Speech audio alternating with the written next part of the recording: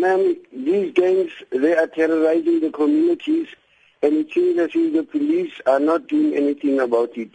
They cannot do anything. I'm not trying to blame anybody, but it's a problem that the communities are sitting with.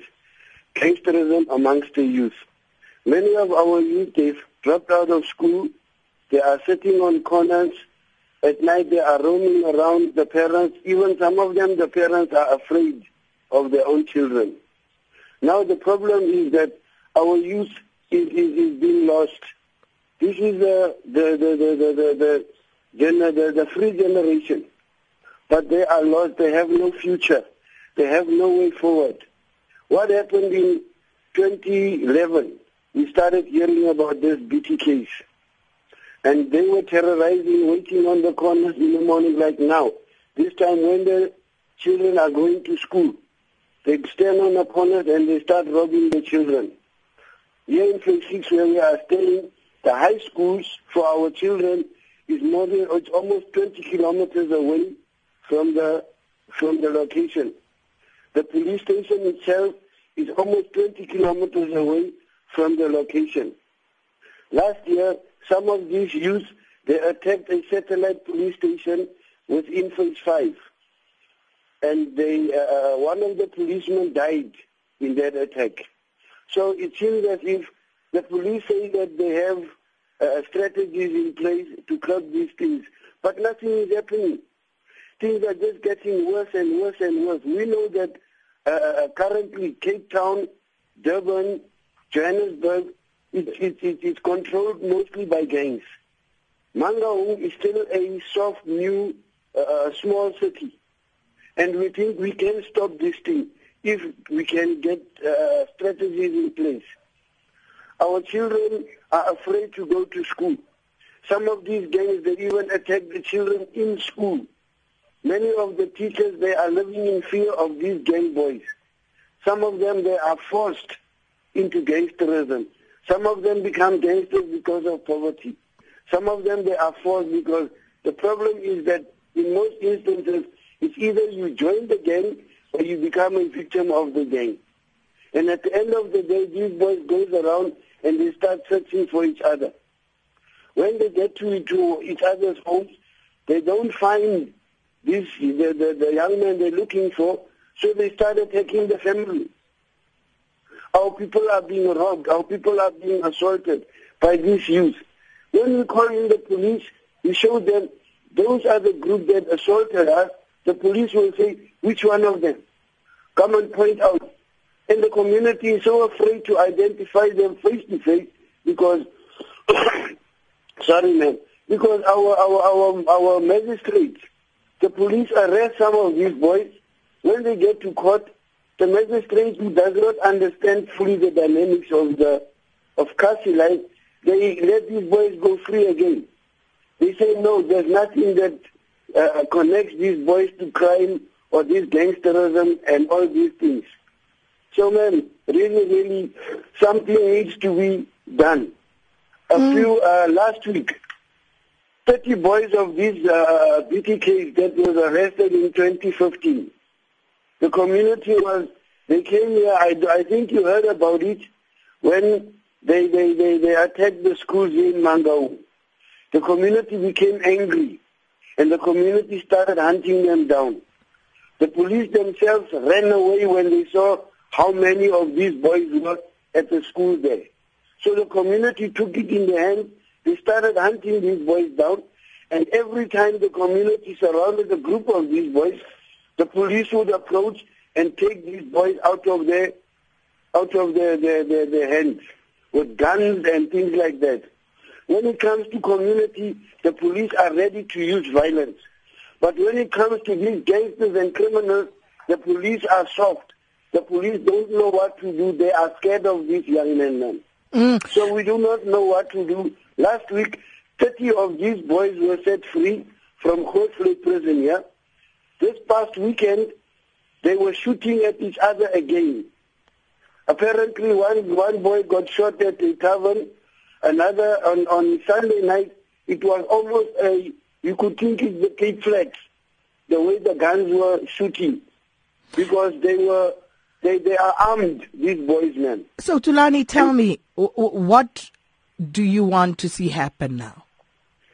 Ma'am, the police and the law, I'm not trying to, I don't want to promote anarchy or vigilantism, ma'am.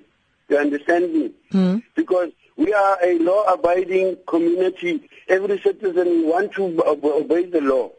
But if the law cannot protect us, what do we do? As communities, when we stand up to protect ourselves, at the end of the day, we are treated as criminals as well. When we defend ourselves for the sake of protecting our mothers, our communities, our sisters, our daughters, we get arrested because the community is tired.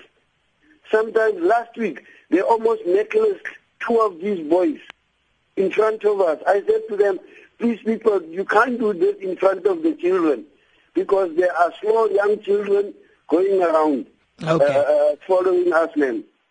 And these things is not good for them. Indeed, yes, I hear you, and I want to give the police an opportunity to respond. I'm sure Colonel Thandi Mbambo has heard all you have to say, so let's hear what she makes of this. Thank you so much, Thulani, for raising this with us. Regular SAfm listener Thulani Mbaza decrying the state of affairs in Mangaung and saying that the gangs are running amok and the situation is unbearable for the residents there. And joining us now is Free State Police spokesperson Colonel Thandi Mbambo. Thanks for your time this morning, Colonel. Good morning, Sakina, and to your listeners. Colonel, yesterday when one of our producers spoke to Thulani, one of the things he said was, I wish that I will be alive tomorrow to speak to you because the situation is that bad. So, are you aware of the severity of the situation in Mangaung with regard to the gangs? Sakina, yes, we are aware of the situation in Mangaung relating to these gang activities. But what I can assure you now is that the situation is no longer as volatile as it was before. This is because, as the police, we have done everything that we can to curb this crime, Sakina. You remember that we have our new provincial commissioner, General Thulani, whom when he started, he made his mission to deal with these things of gangs, solely because he was worried of this thing that they were terrorizing the community, and that is what he couldn't have. So he formed a group of expert detectives. He also deployed your TRT, your POP, together with your crime intelligence. Those that were assisting us to get information as to get to the bottom of who exactly were these young boys, and sometimes you'll find that there are also girls there. And we managed to make a number of arrests this past month. What I can assure you now is that we arrested plus minus 50 to 60 that are still in court. Again, on Monday, we arrested about 9. And yesterday, Sakina, we arrested 72 of them, whom we intercepted on the road. We suspect that maybe they were on the way to do their mischief somewhere, but we're not sure. But we managed to intercept them. So 72 of them, as I'm talking to you now, are in detention. They will be appearing in court this morning. So the court will decide as to whether they receive bail or what is going to happen to them, Sakina. But as I'm listening to the complainant there, Sakina, I really understand and share his sentiment. But what I can also tell you is that this problem can only, it cannot only be solved by us as the police. It needs a multidisciplinary approach. We need the community, we need the parents, we need the government departments and other NGOs that can assist. Because when you are listening to him, he identifies issues like those boys are not going to school, they are standing in the corners, and all those other issues. So you can sense that it has got something to do with socio-economic problems, and which is what we have also identified as and when we engage with them. That is why, again, Sakina, besides the issue of arresting and detention, which is part of our hardcore policy, the provincial commissioner has also introduced the status of dealing with them in a way of a soft approach, where now he identified young policemen and women that are engaging with these young girls and boys at their level. They are talking to them, trying to get to the root cause of their behavior or exactly what is it that is leading to them to join these gangs or to behave the way that they are behaving. As and when they, after talking to them, then they try to get assistance from the government departments and other NGOs so as to be able to assist. Here now we are trying to make sure that proactively so we stop the recurrence of these incidents of gang activity. Colonel Mbambo, according to your intelligence, how many gangs are there operating in Mangaung and how many members are we talking about in total? Sakina, it is difficult to mention the total. There are many because it seems like they are recruiting now and again. But the gangs that we know about so far and that arise is the ones that the listener has been talking about, the BTKs and the Romas. Those are the ones that are really arise currently at Mangaung. Apparently there are others, the 666s and others, and but do you have an estimate even of how many gangs members we are talking about? I don't have a precise number, Sakina. I would be lying, but there are many. And with regard to most of them, they are school kids.